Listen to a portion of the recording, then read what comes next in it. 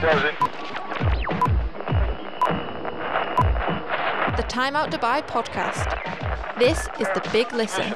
Welcome back to The Big Listen with Time Out Dubai. This week we are speaking about brunch. Yay. The thing we all know and love and go to far too many of. Well, maybe not too many. Maybe not Just too enough. Just enough. And this week we have with us Monica Metzger, the Complex Director of Food and Beverage for the Westin and Méridien, Mina, Seyahi. Hello there. I just about got that one out. There. I know, that was perfect pronunciation. So in your role, you look after, I imagine, quite a lot of different things. Correct, yes. But yes. the biggest one perhaps is Bubblicious, right? Yes, that's definitely in the Westin is the biggest operation that we look after for sure. So tell us a bit about that, about the kind of size of it and what the concept is and what the history is there. So Bubblicious was born, if I'm not mistaken, because I need to go back in memory, 2009-10. So the idea was, obviously at that time, brunch was just coming in interview, and my ex. Now GM and was my ex-boss back in the days, he just wanted to do something grand, something that nobody's doing. So the idea was really like, how Dubai is the tallest, the biggest, the most. So he wanted to kind of replicate that in the idea of brunch. So he had the idea of using we have 3 ground floor restaurants next to each other with 3 terraces outside. So he said, you know what, I want to do the biggest one. Like it cannot be anything small or just regular. You just want to go all out. So this is how Bubblicious was born. He wanted to concentrate obviously on volume to make sure that people get wowed when they come down the staircase, which has that like wow effect, which obviously helps. And then the people just get amazed by the quantity, the quality, the look and feel, and then that topped up with a little bit of entertainment and a little bit of music, and does the trick. I think that's what was the idea behind it. And in terms of like, do you know like numbers of like how many dishes you have and things like that? And how many stations? Like by the thousands. I mean, imagine that on a regular brunch, we do anything between 800 to 1,000 plus, depending on obviously seasons and weather. Of course, like this year, we haven't been very lucky. And plus, just the amount of, for example, sushi that they produce, that it's must just, be like half a sea going on there. Pretty much the amount of seafood, for example, because that's kind of like our showpiece. When you enter in the main restaurant, which is the biggest one in size, we have this, I think if I'm not mistaken, is 16-meter long display, which is all full of seafood from A to Z, whatever you can name and think of, from prawns to poached lobsters, and then we have the sushi, then we have the crudos, so we have everything there. So it's 16-meter long, for example. Most people's strategy is to go like seafood first. Yeah, do you find that's what is the most popular station? Yes, obviously, let's be honest, people want to get the best value. Value, right? So there is, obviously the people who have been there before. So we have a lot of regulars. They would, go to their favorites. I observed that the people who come for the first time, and that's what I always tell them, do not pick up anything before you go around, because there's only that much your stomach will hold. Right, as well. So you make sure that you do a tour first, and then you kind of like, okay, this is what I'm going for, right? So this is another strategy, I think. But yeah, seafood is the big first for everyone. Everybody just goes there and queues there first. I imagine you're like mostly working during brunch time, right? So, correct, yes. But are you much of a bruncher yourself? I know we have Saturday brunches, we have evening brunches in the city as well. Do you try and explore like what's going on around? Do you have any favorites? I mean, I've been a little bit luckier since I'm director. I'm a little bit outside of operation and more a strategical role. But before, obviously, there was no way. I was always working every possible Friday. To be honest, like big size brunches like ours, I would do it like, when it's like a big bunch of people, like a party, like a birthday, like a special occasion, because it's just so much fun, right? And it's so if you don't like people, you can't come there because there's people everywhere, right? People, yeah. So it's a kind of brunch that, you know, you want to go because you're in a party mood and then you're going to continue and et cetera, et cetera. So myself, for example, I probably did 4 brunches in my whole 12 years in Dubai.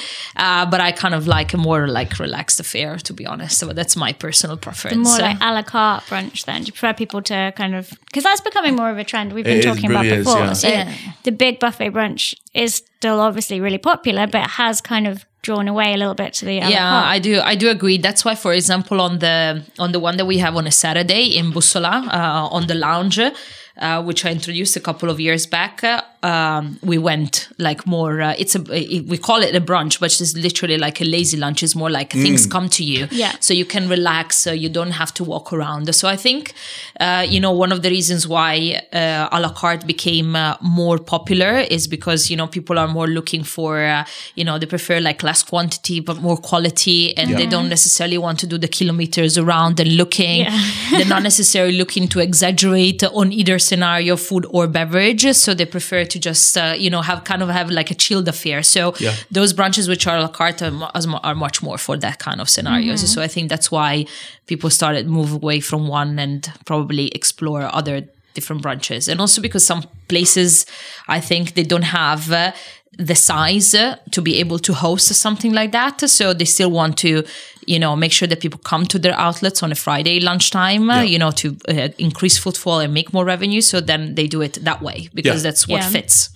What are some of the differing challenges in doing the massive brunches, but also the a la carte brunches? And how do you kind of go about sort of creating that from nothing? Bubblicious is months of work. It's usually very chef-led. So the chef would be the one who comes up with the crazy stuff, because let's be honest, the chefs are always creative. That's part of their job and the way that they are. So the way that we do it, for example, for Bubblicious is he would come up with the different, what we call them stations, right? The different ideas. So, most of the times they're just related to, okay, this is sushi, this is meat and everything. So we tried through the years to do it more related to countries, for example, and pair them up with beverages. So every station that we do, once the chef decides the idea, then me and my team come in and, said, okay, this is the best beverage that we go for this. And then because all you want is to make sure that you can keep up with the demand and, people queuing, you don't want that, you want everything to be fast, because since people are not paying cash and they don't have to wait for the transaction, people want to, get even quicker service, let's say that way. So all these things you need to take into consideration. For the a la carte ones, I think the major problem that you can encounter is people feeling that it's not enough food, right? And also from our side, price it in a way that we give enough food, but without losing out. Exactly. So I think it's it's always a smart way of, representing the outlet to make sure that the dishes that are there are actually represent the place where they're served. You would like to make sure that you have enough variety to make everybody happy. And then, be a little bit smart, on the portions of things that fill most. But this is professional secrets, which I'm not going to discuss further. Otherwise, you're going to give away my secrets. All the big secret. Have you ever had any stations in the big brunches that you just really wanted to do? Or equally any that you just haven't been able to pull off in a brunch setting? What's your dream stations? Yeah, there was one. We wanted to do this pastry box. We did it eventually, but it was not the way that we wanted. Basically, we wanted to create this huge cube in the middle of the main restaurant. And it was supposed to have inside, the pastry chef, actually doing the things. So we were a bit we leave it in glass so people can see through, or we just do it like a magic. The things are just coming out different from another, but it was too big. We couldn't store it. We couldn't make it without breaking it. So in the end, we did a box, but we put a belt.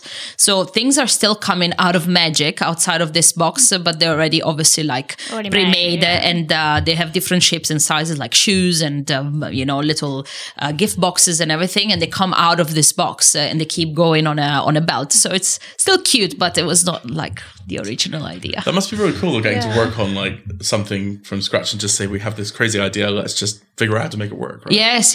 So we do a lot of that at Mina Seyahi, not only in Bubblicious. So we're very we're very creative. Once we decide to do something, we'll just try to make it happen, unless it's in the case of the box, unless it's not possible technically speaking, but otherwise we'll try. And what's kind of operationally in the kind of hours leading up to the brunch and the sort of as people are coming in and so on, what is happening in the kitchens? How are they preparing for this crazy rush, and how on earth are they keeping all that food topped up? There's so many dishes, right? I always ask myself the same question. Yeah, in terms of, you obviously know how much food you need to order. Yes, correct, yes.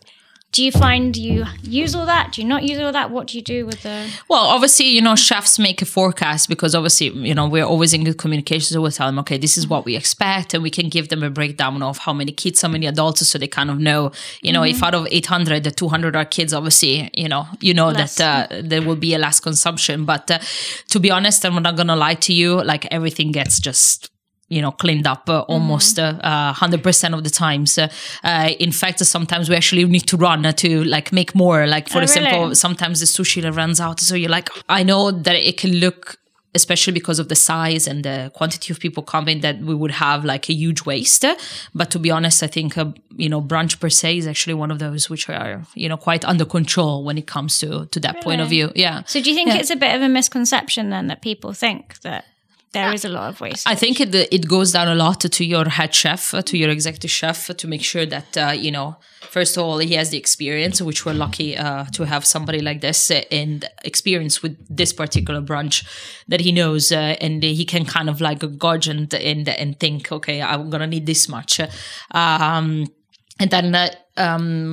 actually, I think that sometimes like the regular buffets that we do on daily basis, because you don't know how many people are actually going to turn up. Those are like more inclined to have more food wastage than a brunch, because a brunch is pretty much, the number, and so you prepare accordingly. Okay. So how do you decide when to change something about, especially a really long running brunch like Bubblicious? How do you think, let's try something new, or let's try a new station? Like, how does that come about? So for Bubblicious, we do season to season. So for example, we would have a change, a huge change, like structural change in terms of like renewing station, etc. The big one is usually every 2 years. Okay. And like then the whole of the stations change? Yes, that's like really like, breaking something apart and making something totally new.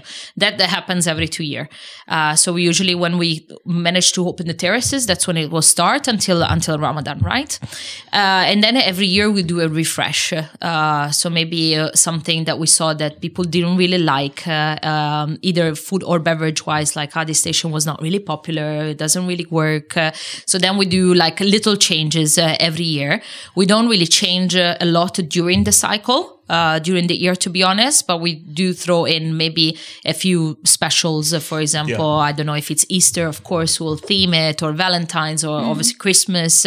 So we'll, throw a little bit of maybe extra stations or more decorations from the food displays to make it more interesting and different. But usually it's... so the dishes kind of remain the same every week? Yeah, well, no, there is a rotation, of course. It's not more, more I'm talking about the stations which are outside of what is already there, which are plug and play. But for example, if you go to the roast area or everything, it will not always be the same. There is always a rotation. So you do different like curries and noodles. Correct. Yes, so that always changes. It seems like the big trend at the moment is these big wheels of risotto. Oh, I love a with Parmesan truffle risotto inside Parmesan wheels. Yeah, I know. Everybody see, like, even before Instagram was a thing, everybody loves a good show.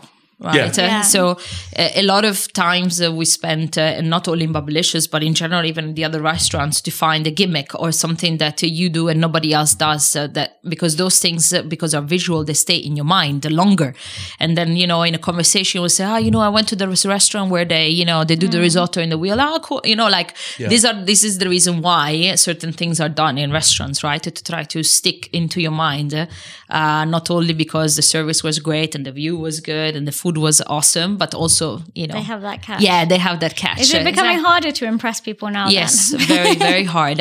Actually, I think the trend right now, it's going backwards. Before it was all about impressing and being, all glamorous and, glittery and whatnot. I think now the trend is since quite almost like a year plus, it's actually going in the other direction, right? So that's why you see that places which are more down to earth or homey or that remind you of back home in your country, those are the places which are actually getting traction, because I think people in Dubai who have been here long enough, I think they've been so saturated with all the glitter and the and the posh and the expensive, and they are looking for something more natural, more normal. Let's say it that way. So I think this is where the market is going, to be honest. Have your numbers stayed kind of steady then at Publishers? I wish I could say. But I'm not going to lie. I'm not going to lie. We still have a very, very strong numbers, but like everything declined a little bit.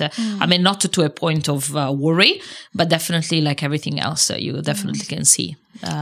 So a little drop. Is it because people are going out less to brunch, do you think? Because we were having this conversation the other day. There were quite a few of us all at separate brunches, and we thought it was quite quiet. So I don't know whether that's just because of the time of year and the weather, maybe. Yeah, weather has a huge impact.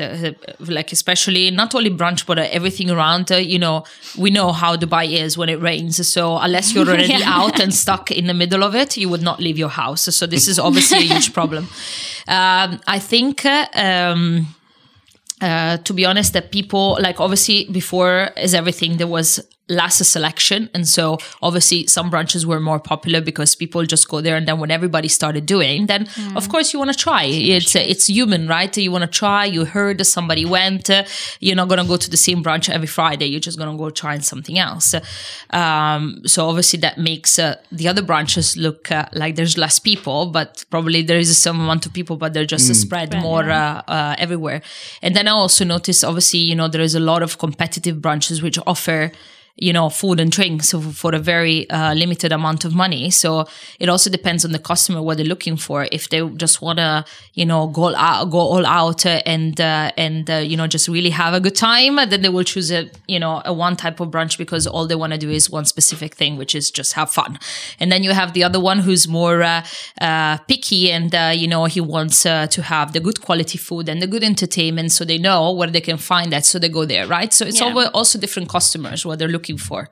I think that also has a lot of impact on the big brunches, because not everybody appreciates what we offer and how much it is and how much work, and they prefer to just, for me, Friday brunch only means I want to go have fun. I don't care if the food is great or not, or if the beverage selection is great or not. I just want to go out. So obviously they're not going to come to us. So I think another conversation we've had is about like these kind of discount apps, 2-for-1s and so on. Yes. Has that had a big impact on like what you have to offer, and like do you find that you kind of have to give these offers out to draw people into certain brunches? Yes. I think, what they've done with it, it's great, to be honest. And, from a consumer point of view, for us, we are basically slaves of these applications. I'm not going to lie to you. We've used it. We're still using it, but we have retrenched a lot the usage of it. So we tried instead to give value for money already from the beginning, instead of, for example, charge $250 and then anyhow one is, the other one is free. But already like started the price point, for example, $195 to say, okay, it's full price, but it's much cheaper than etc. So sometimes it works. I think it really depends on how strong your brand is and how strong your product is, whether you can survive or not without these apps. And but I know that a lot of people go out based on that, because it's also a marketing tool, right? So you don't know what you do. You're in the area, you scroll through. Sometimes it happens because of that more than necessarily. They choose to go there because of, they just convenience, right? Because it just pops up. So, it's a bit difficult. I have 2 other brunches which are on it, but Babelicious and, for example, the Bussola one, they're not on it. So it's a bit, even elsewhere, my Spanish restaurant, I just took it off from the app recently. So we're still trying to understand how that's going to work for us. Let's see.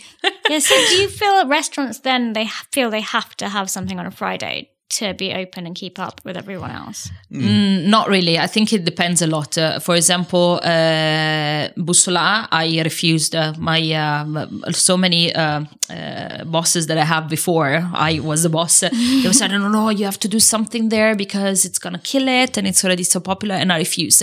I think some places don't have to have brunch. And also in a complex so big and thinking also about in-house guests, but also outside guests. If you come to a complex, I cannot have brunch in every corner because what if you just want to have a meal, right? Yeah, your family. You want to have a place where you can have a normal meal. And I don't necessarily, brunches not always make money, right? Because there's a lot of expenses related to it. So unless you have it, well planned out and you have the volume, you can end up losing money actually when it comes to profit. So does it tend to break even brunch? Like, because I often at these massive brunches, I'm sometimes there and I'm thinking how on earth can they be making money here? I ask myself the same question with a lot of offers and pricings that I see around, because most of our time it's spent trying to find new ways to get you guys through the door, right? And you're trying to think, and obviously you look at what the neighbor is doing, because not what you want to copy, but you just want to understand what is the logic behind it and why you're doing what you're doing and why is this offer. But as you said, sometimes you're just what? How can you sell for this much money for that many hours and still make money? Yeah. It's incredible. We are lucky that we do it because it actually is profitable, right? It's all about the volume, the strategy of pricing, the costing, everything is studied beforehand to make sure you don't lose money. Yep. And we do throughout analysis every month to make sure that we are keeping our numbers. And if it's not, then there's always small little changes that you can do to ensure that you put the money in the bank and you're not wasting your time. And in terms of dishes then, you talked about the seafood station being really popular, but what is really, really popular as well? What do maybe surprise you that people like? The cheese. Is it? Yeah. Yeah, because I'm Italian. I eat cheese not as a dessert, right? For me, it's more like, how do you say, a thing that you have more like an appetizer. Actually, we use it as an antipasti or part of the antipasti plate. But obviously for other countries, it's like dessert, right? So I always say, at first I was like, there was some people attacking the dessert section, but there was far more people attacking the cheese section. And we have one of those big displays with 150 types of cheese from all over the world, right? So cheese lovers, they're just all over the place because they don't know how much space they have left in the stomach to try as many as they can. So that's actually quite funny to watch. Yeah, that's very popular. And if the trends right now are things like evening brunches, Saturday brunches, what do you think we'll see in the next year and onwards in terms of brunch trends? I think that this trend that we're having right now, more sit-down brunches and smaller brunches, will continue stronger. I think that the mega brunches, as we call them, it's not that they're going to fade away totally, but other venues always try to imitate in the past. And now they're just not going to attempt it because they will probably rather work on something smaller than trying to make something big. Because I remember so many, died out throughout the years that were doing at least 500, 600 plus, right? And I think they're not as popular as they used to be. So in our case, obviously, we will continue doing what we are doing, but all the other brunches that we have all throughout there are much smaller, and most of them are a la carte. So I think that this will stay. Healthy brunches, for example, because now the whole health craze, I think it will still have momentum and will keep going. So I think those two will definitely keep. So what kind of healthy brunch do you think? Would you have something in one of your venues that would be like that? We did think about doing it, but again, it's like the question that you asked before, do you think that everybody has to do a brunch before? So we were going to do one on Saturdays, actually, in Bounty Beats, which is our healthy restaurant. And but then we analyzed the numbers, and there's the place is already full. Usually you do brunches or offers or package deals when you're struggling or to get people through the door. But if your restaurant is already working as its original product with the a la carte that you menu that you planned in the beginning, so why should you do something which is probably less profitable just because? So that would be one example, right? But it's there.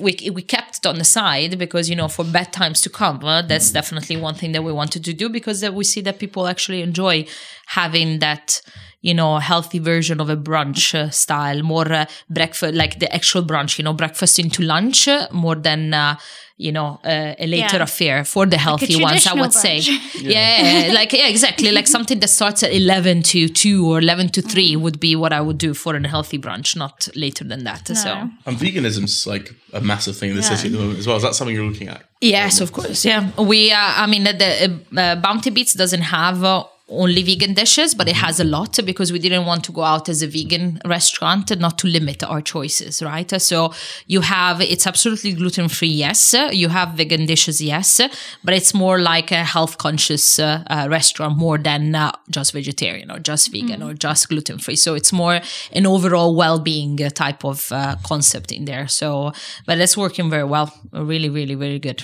Yeah. And also because it's pretty and Instagram is the king. So that dictates pretty much everything at these days. So do you find also with brunches then, like sometimes it can happen that you go to a restaurant, you love the restaurant for dinner service, you go to brunch and it's not quite of the same level or the quality because they don't necessarily offer the same dishes and stuff. Is that a bit of a challenge sometimes as well? Or do you have, because you've got all people coming in at the same time and stuff, is that something your restaurant has to act differently than like a normal lunch service? Yeah, of course. I mean, as we said before, I mean, especially for Bubblicious, the other brunches are a bit simpler to handle. But, when it comes to the Bubblicious operation, it's something that we had to train ourselves how to do it. Luckily, we had time because we didn't do 1,000 covers from the beginning. So it kind of like increased.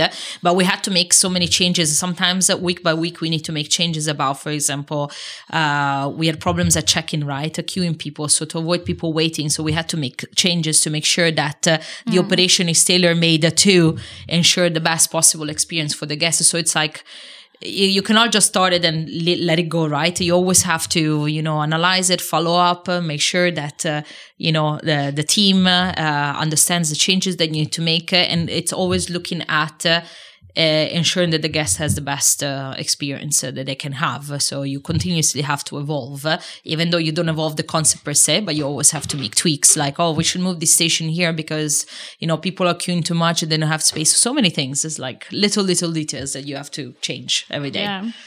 And in terms of entertainment, then, how do you go about deciding what you want to do with that? Okay, so for example, the musicians that we have, Chad and Matt, we've never changed them because it's one of those things that it's kind of like a tradition or something that people come for and they love to see. That the same guys are there every time they come. Sometimes you have, I think there's certain type of entertainment that you can be more, crazy with and take your chances to change. But I think in some other cases, something should stay always the same, to make sure to, keep consistency. When it comes to entertainment, the first one that we have were Chinese acrobats. So that's how the concept started. So obviously we had this super talented guys flown in from China. They do all those, jumping in the air and all the stuff that they do. But then that's, for example, one that you should change because otherwise people get bored, right? They want to have something. So I was lucky enough, I worked with other 2 companies after that on alternating them a little bit. And basically what I do is just tell them, this is the theme of the brunch this year. Okay, this is what we're going to do because we tried always to theme it somehow every time we do a big change or brunch. And they're so good and so professional that they will be the one coming and saying, okay, these are your options. This is what I can do. So they present you different acts. They give you videos. They even do like live performances as a trial to show you.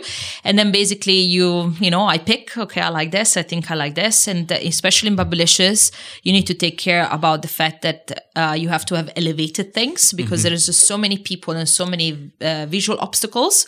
So you need to make sure that whatever it is, people can see from wherever they're sitting. And then obviously they come to me with options. Then they do the rosters. We make sure that every place is covered. So it's like a partnership with the entertainment company, really. But they do a lot of the work because at the end of the day, they know best. So I just get to pick and choose what I want. That must be lots of fun. Sounds like the X Factor. Something like that. Yeah, there's a lot of things to think about when it comes to something like this. You want to make sure that people will enjoy. You want to make sure that it fits the place, that it makes sense, and so many details, right? And just to round us off, what are your top secret tips for people coming to brunch to get the most value out of a big brunch? Yes. Okay. So, as I said before, number one is make a full round, especially in a brunch this big. Just do the full recce. Make sure. Yeah. just go. Like actually, initially we even had maps. Oh, really? Yeah, going out to people because people would just, especially first comers, they were like, they don't know where they're going, what they're doing. Then maybe they've never been to the Westin before, so they're not obviously familiar with the place. So, go a long round. And then if you like a lot of things, tip number 2 would be just a little bit of everything. So you get to taste everything that you like. Try to move around as much as possible in terms of like not spending maybe too much time at your table. Obviously you enjoy, but try to go around and see like the entertainment that it's happening, and just try to enjoy as much as possible. Then number 4, don't go straight to the buffet. Wait half an hour. That's always my first step. Unless you really want to take pictures, then do that quickly, and then maybe have like a chill and have a drink or 2, and then go, because that's always easier to avoid queues, I would say. Yes, very true. Exactly. I like that tip. Yeah, I like to sit for a bit before I get there. Get my bearings, chill out. Because it's like always like when they open a buffet, everybody's like, oh my. Right? So get there early, just if you want to take pictures. So at least, if you're the first one down, you take your picture quickly, go drop your bag, have a glass, and then, relax and start again. And then nothing, just have lots of fun. And if you didn't try everything that you can come back again. Fantastic. Thank you so much for joining us. It was a pleasure. Thank you so much. This has been the Time Out Big Listen on Brunch. I've been Scott Campbell and this is Amy Matheson. We will see you later.